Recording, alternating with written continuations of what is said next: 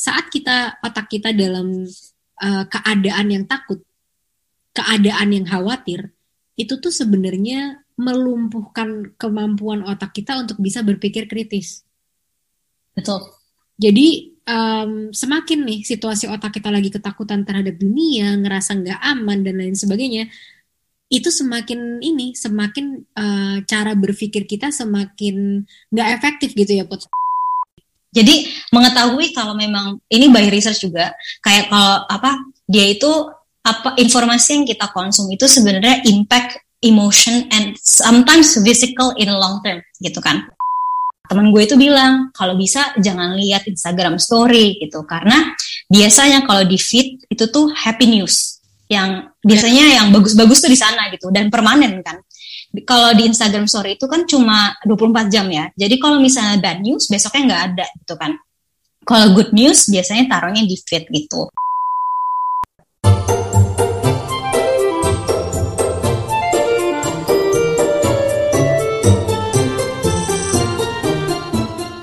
Halo teman-teman Jadi Dewasa 101, jumpa lagi bersama aku Salsa, dan kali ini kita kedatangan bintang tamu nih, Putri. Hai Put.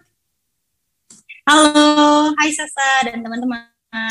Ya, Putri udah sering banget ya kita undang di Jadi Dewasa 101.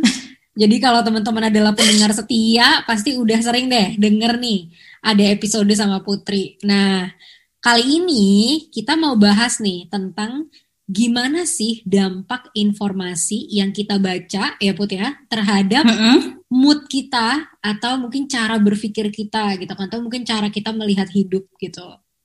Nah, jadi Put, gue kemarin itu gue sempat beberapa minggu tes nih Put. Jadi gue melakukan independent test di mana ada. Jadi lo A/B testing diri sendiri ya? Iya, gue A/B testing diri sendiri gitu kan. Karena gue pengen coba, maksudnya gue tuh pengen tahu seberapa besar sih ternyata impact-nya informasi gitu kan.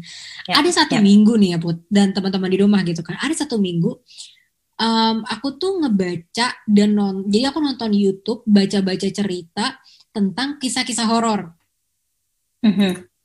Pokoknya semua tentang misteri-misteri, kisah-kisah horor, tempat-tempat angker di Indonesia dan segala kayak gitu-gitulah Put. Pokoknya cerita-cerita angker, rel kereta api dan segala macam gitu. Nah, itu seru banget ya kayaknya. Itu seru gimana banget. Tuh gimana ceritanya bisa sampai sana bacaannya? Gara-gara lagi waktu itu gue suka banget sama si Jaden, ada teman kita satu lagi teman-teman. Iya. Gue tuh suka sama dia tuh nonton yang hantu-hantu gitu Put di YouTube. Oke. Terus karena gue lagi kangen sama dia, jadi gue nonton si hantu-hantu ini gitu kan, sambil gue tuh mau ngeliat impact-nya gimana. Karena kalau di Denmark itu kan sepi, terus dingin gitu kan, terus kadang-kadang berkabut, terus gelap gitu kan Put. Terus gue dapet banget nih ambience-nya gitu. Cuma di satu sisi gue juga nggak pernah ketakutan di sini Put. Kalau di Indo atau di Malaysia tuh gue masih ada rasa takut gitu kan kalau jalan-jalan kemana gitu. Kalau di sini tuh nggak pernah sama sekali. Kayaknya setannya ini sih, maksudnya setannya udah kedinginan duluan gitu. Jadi dia nggak bisa nyebrang kali, nggak bisa. Atau setannya pada happy kan, meninggalnya pada happy. Jadi mereka nggak gentayangan gitu. Nah, terus gue nonton tuh Put seminggu kan. Lo tahu Put? Gimana tuh? Setelah gue nonton seminggu horor-horor itu, teman-teman sumpah ya, aku jadi ketakutan. Jadi kayak kalau malam tuh gue jadi ketakutan sendiri di rumah. Kalau suami gue mau pergi malam-malam tuh gue suka kayak, aduh lu jangan lama-lama ya perginya, kayak gitu-gitu loh. Jadi, tapi di situ gue sadar Put, maksudnya, maksudnya betapa otak kita itu, cara berpikir kita itu tergantung dengan apa yang kita masukin sebagai informasi gitu loh. Itu akan ngebuat mood kita sesuai dengan apa yang kita baca gitu. Nah, terus apalagi ya, itu satu ya. Terus yang kedua, gue juga ini Put, baca-baca. Jadi abis itu kan minggu selanjutnya gue baca-baca berita, sama gue baca-baca akun gosip. Ya kan, jadi gimana gosip. Tuh? Kalau tadi kan film serem takut ya. Kalau akun gosip gimana tuh impactnya? Nah, akun gosip justru itu ngebuat gue ngerasa kayak seolah gue tuh adalah orang paling bener di dunia. Waduh. Ya kan? Karena gue ngelihat nih tingkah laku orang lain, terus gue ngejudge gitu kan. Gue jadi judgmental gitu. Jadi kayak ikutan menjudge gitu, kayak gue yang paling suci gitu kan. Nah, Gue ngerasa sih ada kayak totot kayak gitu yang kayak ini kok orang kayak gini sih, amit-amit kayak gitu lah pokoknya. Gitu. Terus kalau akun gosip sama news gue ngerasa agak-agak mirip ya Put. Dan kayak saat kita berpikir negatif sama orang, itu tuh mau nggak mau kita juga akan berpikir negatif sama diri sendiri Put. Betul. Gitu kan. Jadi bawaannya tuh nggak happy, bawaannya tuh pesimistis, judgmental sama kehidupan gitu kan. Nah di situ Put gue ngerasa kayak gila ya, ternyata memang seberpengaruh itu gitu loh. Apa informasi yang kita baca sama gimana pandangan kita terhadap dunia gitu Put. Yap, setuju banget sih Sa. Gimana menurut lo dari pengalaman lo? Mungkin kayak baru-baru ini kali ya, apalagi kan sekarang nih COVID kan, terus banyak banget ya news. Mungkin ada beberapa faktor, tapi emang menurut gue sih, apalagi kita kan lockdown ya Sa, kayak kita tuh nggak keluar dari rumah gitu. Kerja biasanya tuh kita mungkin dulu nih sebelum COVID tuh kita kayak ada keluar ketemu teman, keluarga gitu, ada spend time lah selain kita kerja dan mungkin waktu luang itu gitu. Tapi sekarang kita kan kerja terus free time nih gitu kan, free time salsa nonton.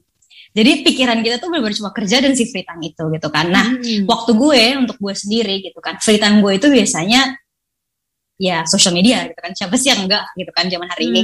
Di social media ini kadang-kadang tuh suka ada kalau salsa buka explore ya namanya di Instagram misalnya gitu kan suka ada yang muncul tuh algoritma kan itu biasanya kita nggak tahu apa yang akan muncul gitu. Kadang-kadang tuh gue suka scroll gitu kan. Waktu itu sempet mungkin waktu itu gue posisinya masih di Kuala Lumpur. Gue itu mau vaksin gue mau vaksin Astra kan heboh banget ya. Waktu itu tuh pas tahun lalu mungkin bulan Maret tuh masih baru banget tuh keluar di Malaysia. Jadi tuh banyak banget kan orang yang kayak jangan itu blood clot loh, itu tuh ini loh gitu kan ya. Kayaknya tuh maksudnya vaksin tuh kita tahu penting, tapi di satu sisi tuh informasi yang gue dapet tuh vaksin yang ada hari ini tuh nggak safe gitu Sa. Jadi dari situ gue juga aduh gimana ya gitu kan. Tapi the only way to make it better ya dari vaksin gitu kan. Kita untuk bisa herd community itu kan, immunity gitu kan. Jadi basically setelah gue baca-baca itu jadi takut sendiri. Aduh gue gimana ya gitu kan. Tapi menurut gue sih kayak COVID itu nomor 1 vaksin itu. Nomor 2 news tentang kematian Sa. Waktu itu Indonesia banyak banget death rate-nya tuh tahun ini kalau nggak salah. Bulan Juni apa Juli pas abis lebaran tuh Sa, tinggi banget kan. Itu di Instagram gue, di news kan banyak banget ya. Mungkin teman-teman gue random gitu kan ya. Tapi setiap hari, mungkin sekitar 2 jam, 3 jam itu pasti ada informasi kayak turut berduka cita. Terus selalu ada gitu. Dan gue notice tuh gue ngerasa hidup kok gini-gini amat ya. Kayak kok sedih banget gitu, kok kayak nggak ada yang kayak susah untuk semangat, susah banget sih buat gue jujur. Jadi gue ngerasa tanpa gue sadari tuh kayak itu nge-efek gue gitu kayak kok kayaknya dark banget gitu, kayaknya kok cuma ini informasinya gitu. Lama-lama akhirnya gue cerita sama temen gue, salah satu teman dekat gue bilang gimana ya kok gue pengen masih buka Instagram tapi gue tuh juga pengen memilah-milah gitu informasinya gitu kan. Gue pengen lihat nih kayak cerita seru gitu, cerita happy gitu kan. Gimana caranya memilah-milah. Temen gue itu bilang kalau bisa jangan lihat Instagram story gitu, karena biasanya kalau di feed itu tuh happy news yang biasanya yang bagus-bagus tuh di sana gitu dan permanen kan. Kalau di Instagram story itu kan cuma 24 jam ya. Jadi kalau misalnya bad news besoknya nggak ada gitu kan. Kalau good news biasanya taruhnya di feed gitu. Mungkin itu sih impact salah satunya adalah konsumsi itu yang gue nggak sadar gitu kayak mau kerja juga jadi nggak semangat gitu kan. Kayaknya kita tuh timeline-nya jelas banget gitu kayak ya kita hidup kerja terus ya kematian gitu ujungnya gitu kan. Tapi mungkin sebenarnya nggak hanya itu aja kan, di luar itu masih banyak yang bisa dilakuin. Mungkin itu kali ya Sa, yang gue rasain sih tentang news consumption ini gitu. Iya. Dan mungkin kalau misalkan ini ya teman-teman di rumah teliti lagi gitu ya, lihat-lihat news, itu tuh mayoritas yang dikabarkan memang berita-berita yang buruk Put. Betul. Karena gimana ya, maksudnya news kita dimanapun gitu memang yang diberitakan itu hal-hal yang kurang baik, yang buruk. Dan semakin brutal beritanya itu kan semakin menarik pembaca kan, karena kita jadi semakin khawatir, kita semakin pengen baca. Memang bisnisnya tuh seperti itu gitu. Nah itu yang membuat juga kita kadang-kadang berpikir oh dunia ini tuh serem sekali ya, karena apa yang kita baca di media itu bukan representasi dunia, itu adalah representasi dari hal-hal yang difilter segimana mungkin gitu kan, dan terutama hal-hal yang negatif yang disebar gitu, karena emang ini ya Put ya, maksudnya kalau teman-teman di rumah pernah dengar ada namanya konsep negativity bias. Betul Sa. Ya kan, jadi ya, negativity bias itu keadaan atau di mana otak kita tuh memang diprogram untuk lebih melihat hal-hal yang negatif. Kenapa kayak gitu? Betul. Karena zamannya kita dulu masih manusia tinggal di goa dan segala macam, ini penting banget nih untuk survival, untuk keberlangsungan hidup kan teman-teman. Jadi kita memang harus selalu suuzon gitu, harus selalu berpikiran negatif untuk bertahan hidup gitu. Karena misalkan ada rumput goyang-goyang, kita harus berpikir negatif tuh. Wah, itu jangan-jangan ada predator. Jadi kita harus sembunyi gitu kan. Jadi memang dari situ ya Put ya, kita muncul negativity bias yang masih kita bawa sampai sekarang gitu. Betul. Dan emang yang Salsa tadi bilang benar sih, kadang-kadang news itu mungkin yang lebih news yang lebih bombastis kali ya bilangnya, itu lebih orang eye catching kan gitu, kayak lebih kayak apaan tuh gitu kan, dibanding mungkin yang biasa-biasa aja yang mungkin bagus gitu kan, tapi ya biasa-biasa aja dibanding yang kayak gitu kali ya. Itu gue inget jadi satu buku namanya Factfulness, kalau Salsa pernah dengar. Itu tuh pernah mendeskripsikan, jadi ada, kalau nggak salah penulis ini tuh kayak survei gitu nanyain ke orang-orang, menurut kalian dunia tuh hari ini kayak gimana sih? Jadi tuh ada kayaknya ada beberapa stage, ada stage 1, 2, 3, 4 tentang poverty, kemiskinan. Kayak menurut kalian berapa banyak negara, kayak mayoritas negara, satu tuh kalau nggak salah di bawah $1, pokoknya miskin banget lah, nggak ada electricity, nggak ada apa-apa gitu. 2 itu tuh ada electricity, 3 itu tuh bisa bayar medical secara free, 4 tuh udah maju banget lah gitu negaranya. Jadi mayoritas pas di survei itu orang tuh selalu berpikir masih banyak negara yang nggak ada listrik. Padahal mayoritas negara tuh udah hampir semuanya ada listrik gitu. Kayak nggak sejelek itu gitu loh, kayak. Jadi tuh itu menarik banget sih menurut gue buku itu, kayak dia tuh kayak ketemu orang banyak dan ditanyain menurut lo dunia tuh hari ini gimana gitu. Kalau nggak salah dia juga mention perempuan itu dalam pendidikan jauh dibanding laki-laki. Padahal kalau dilihat data tuh sebenarnya udah nggak sejauh itu loh gitu. Kayak udah lebih baik lah gitu daripada yang kita tahu gitu. Itu menarik banget sih bukunya, Sa.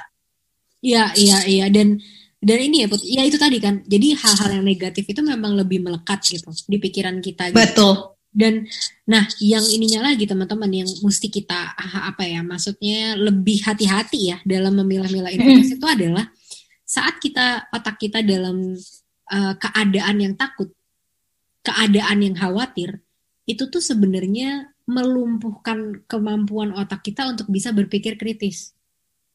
Betul. Jadi semakin nih situasi otak kita lagi ketakutan terhadap dunia, ngerasa nggak aman dan lain sebagainya, itu semakin cara berpikir kita semakin nggak efektif gitu ya Put, karena kita sibuk dengan ketakutan itu dan mereka nggak sibuk dengan kualitas berpikir kita gitu kan, karena itu juga nih makanya nih Put, kayak coba deh kita gitu ya, dalam saat situasi kita lagi low motivation, kita lagi sedih, kita lagi feeling pokoknya melankolis, depres kayak gitu kan. Itu kan semua pikiran kita pasti negatif tuh dalam rangka itu kan, iya kan?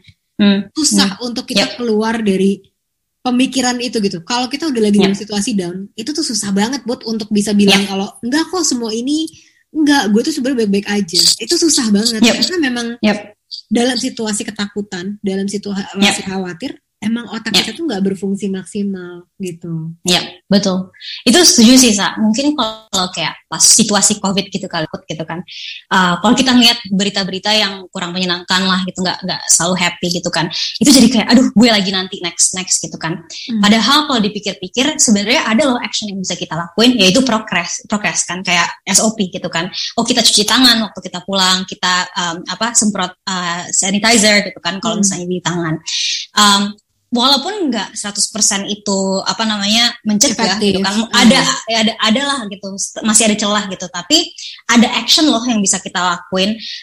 It's better than nothing gitu, karena kalau kita pikir tentang aduh gue kenapa enggak ya, kita tuh nggak bisa kontrol itu yang bisa kontrol kan apa yang kita lakuin gitu kan. Oh ya udah, gue nggak ketemu orang banyak, gue nggak stay di indoor ya, maksudnya waktu orang banyak gitu kan. Kalau bisa gue nggak keluar sering-sering gitu kan. Jadi sebenarnya itu waktu itu pas gue baca banyak berita itu tuh jadinya kayak gue lupa kalau sebenarnya ada loh masih hal-hal yang bisa gue lakuin gitu kan, dan gue melakukan itu gitu kan, walaupun bukan berarti 100% yang gue gak kena gitu kan, tapi at least ada action yang gue ngerasa safe, gue udah loh melakukan hal yang terbaik yang bisa gue lakuin. Mungkin itu kali ya salah satu contohnya. Iya, bener. Dan gimana Put kira-kira ya, maksudnya apa sih mindset yang harus kita tanamin ke diri sendiri gitu kan, biar kita tuh lebih memilih-milih dalam membaca berita, atau kalaupun kita membaca tuh kita aware gitu sama mindset ini. Kalau menurut lo apa Put yang bisa kita tanemin gitu ke diri sendiri? Menurut gue salah satunya sih kalau kita udah kayak takutnya banyak, contoh mungkin waktu itu yang gue lakuin itu vaksin itu kali ya. Kan tuh baik banget tuh berita tentang blood clot itu. Dia bilang hati-hati loh gitu, apalagi umur 20-an ya kalau nggak salah, itu rate-nya lebih tinggi dibanding orang yang 60 gitu. Mungkin menurut gue salah satunya yang bisa kita lakuin adalah coba kita research baik-baik tentang topik itu gitu. Kadang kita melihat satu sisi aja itu belum tentu kita melihat setitik gitu belum tentu semuanya yang kita lihat informasinya. Yang gue maksud di sini contoh blood clot itu benar ada gitu kan, tapi setelah gue lihat dia bilang 90 orang misalnya ada blood clot, pas gue lihat angka jumlah total orang yang divaksin itu tuh bisa jutaan gitu loh jadi 90 dari jutaan. Nah jutaannya itu kadang-kadang news tuh nggak semuanya taruh itu jadi mereka cuma taruh 90-nya aja gitu. Kelihatannya banyak kan 90 gitu. 90 dari 100 sama 90 dari 1 juta itu tuh 0,00 berapa gitu kan. Jadi yang gue berusaha adalah waktu gue baca news itu, gue coba-coba cari source lain yang kalau bisa salah satunya research. Yang gue lumayan itu adalah research yang beneran database gitu kan. Apakah benar gitu. Karena news itu kadang-kadang suka difilter, cuma 90 orangnya aja loh yang dikasih tahu gitu. Dia nggak ngasih tahu 1 jutanya itu gitu kan. Jadi mungkin salah satu yang gue belajar dari experience gue kemarin adalah menelaah, nggak telan semuanya gitu jadi gue coba cari beberapa source yang mungkin gue cross check gitu kan. Jadi mungkin itu kali ya salah satu action yang bisa dilakuin. Iya, benar. Sama juga ini sih, kayak kemarin tuh kan ada berita yang sedih banget ya tentang Afghanistan tuh loh. Oh iya betul. Yang apa sih namanya, masa Taliban ngambil pemerintahan dan lain sebagainya, dan kita tuh kan ngebacanya kan lumayan ikut sedih ya, karena hak-hak perempuan bakal bahaya gitu kan. Cuma dalam situasi kayak gini emang sih maksudnya kita bisa simpati, mungkin bisa turut membantu, tapi selain itu sebenarnya nggak ada lagi yang bisa kita lakuin sebagai manusia biasa gitu kan. Mungkin di saat kayak gitu yang gue lakuin juga gue berusaha memfilter aja sih maksudnya posisi itu ada di mana, seberapa jauh sih gue akan mungkin terekspos sama danger tersebut gitu kan. Kayak kemarin waktu pas vaksin sempat khawatir juga, tapi gue juga ngerasa ya udah sih, terus kalau misalkan gue sampai kenapa-napa toh rumah sakit tahu gitu loh, maksudnya kayak masih ke rumah sakit dan ada possibility masih bisa diminimalisir gitu. Jadi pokoknya kita kayak semacam aware gitu ya Put, apa yang ditulis di berita itu adalah sesuatu yang filter, dan semakin negatif itu akan semakin bagus gitu, akan semakin menarik bagi pembaca. Jadi mengetahui situasi itu, kita bisa lebih lebih aware ya Put dalam ngefilter, lebih hati-hati. Lebih hati-hati. Jadi kayak tadi Putri bilang tuh, riset cari mengenai research dan segala macamnya yang jauh-jauh lebih netral gitu kan dalam betul waktu. Iya. Betul. Ada lagi nggak Put kira-kira tipsnya? Menurut gue selain itu juga lebih aware sama mungkin yang paling pertama sih lebih aware sama emotion kali ya. Karena itu nomor 1 sih sebelum gue tadi research itu gitu. Karena ketakutan tuh kadang-kadang cepet banget kan, kayak aduh gitu, cepet banget. gue sih notice-nya biasanya paling tahu diri sendiri lah gitu. Kok tiba-tiba gue tuh sedih mulu gitu ya. Kayaknya hidup kok, pandangan hidup tuh jadinya cuma segitu aja gitu loh, Sa. Jadi lebih pertama adalah aware gitu akan emosi kita sendiri gitu kan. Kalau tadi COVID ketakutan akan gue gitu kan. Kalau Afghanistan War menurut gue tuh sedih gitu kan. Kayak kok gue sedih terus ya gitu. Jadi pertama sih aware akan kalau misalnya actually that whatever news that kita consume in a way itu sebenarnya efek kita gitu tanpa kita sadari. Jadi mengetahui kalau memang ini by research juga kayak kalau dia itu informasi yang kita konsum itu sebenarnya impact emotion and sometimes physical in long term gitu kan. Jadi mengetahui kalau memang itu ada impactnya itu juga membuat gue aware. Oh ini emosi nih kayaknya setelah gue baca-baca sesuatu gitu kan. Dengan itu adalah first step gue akan awareness itu. Nomor 2 barulah tadi yang kayak research, apakah benar yang gue informasi ini gitu kan. Mungkin itu salah satunya adalah juga awareness kali ya dari emosi sendiri.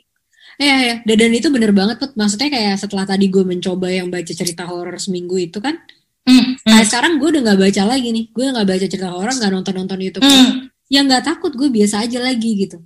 Terus kemarin waktu gue feeling down, gue memang suka banget baca-baca yang negatif-negatif lah, kayak crime documentary segala macam. Walaupun itu menarik sebenarnya, itu menarik sebenarnya. Cuma gue harus tahu batasannya gitu. Jadi kalau gue udah merasa tuh apa ya, kayak tuh negatif dari nonton-nonton kayak gitu, berarti oke, it's time to stop nih. Ini udah mempengaruhi kondisi gitu kan. Jadi akhirnya kayak sekarang pokoknya gue kayak oke, kalau gue mau baca crime documentary nih, gue mau baca crime report nih atau crime documentary, ya berarti selain itu gue akan baca 3 artikel lain tentang pengembangan diri, kayak gitu loh. Jadi kayak mungkin menetralisir, kayak bikin balance gitu Put di otak. Setuju banget sih, Sa. Itu gue juga kayak itu gue terapin juga sih kayak yang lo bilang. Waktu gue feeling down itu, gue mencoba, gue pas senang banget crime documentaries gitu kan. Kayak seru banget gitu untuk tahu gitu kan ya. Tapi waktu gue feeling down itu, gue tahu kalau gue nonton itu gue makin sedih lagi gitu loh, Sa. Jadi kayak nontonnya yang happy-happy aja gitu kan. Jadi tuh kayak ngebalance it out gitu kan. Itu bener banget sih, Sa, apa yang lo bilang tadi. Itu bener banget. Iya. Itu bener. Jadi kayak kalau gue lagi sedih gitu Put, ya gue nontonnya kayak Pursuit of Happiness gitu kan, atau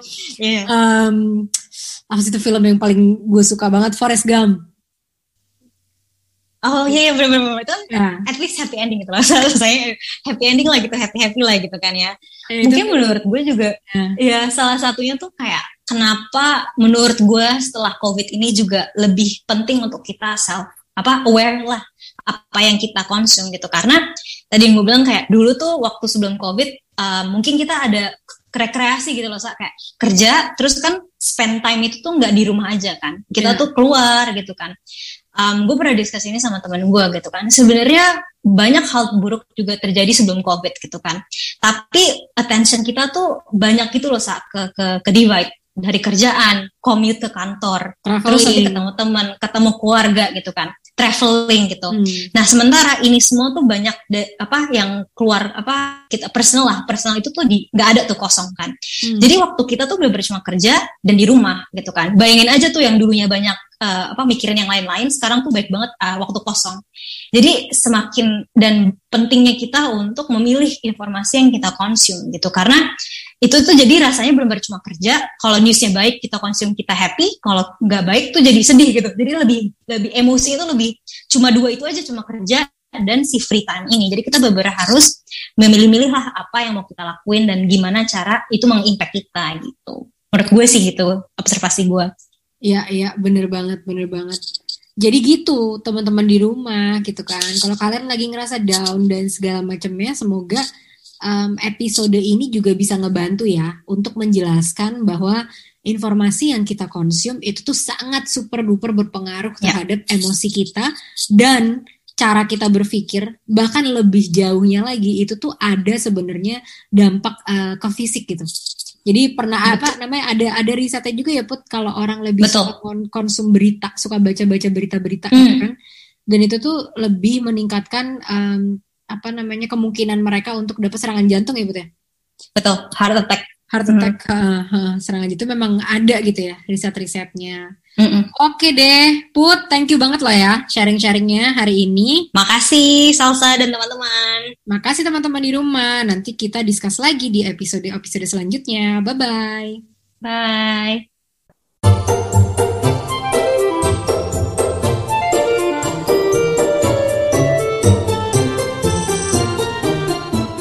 Teman-teman, makasih ya udah dengerin episode ini. Jangan lupa follow di Instagram kita @jadidewasa101 untuk jadi yang pertama setiap kita rilis episode baru. Sampai jumpa lagi di episode selanjutnya.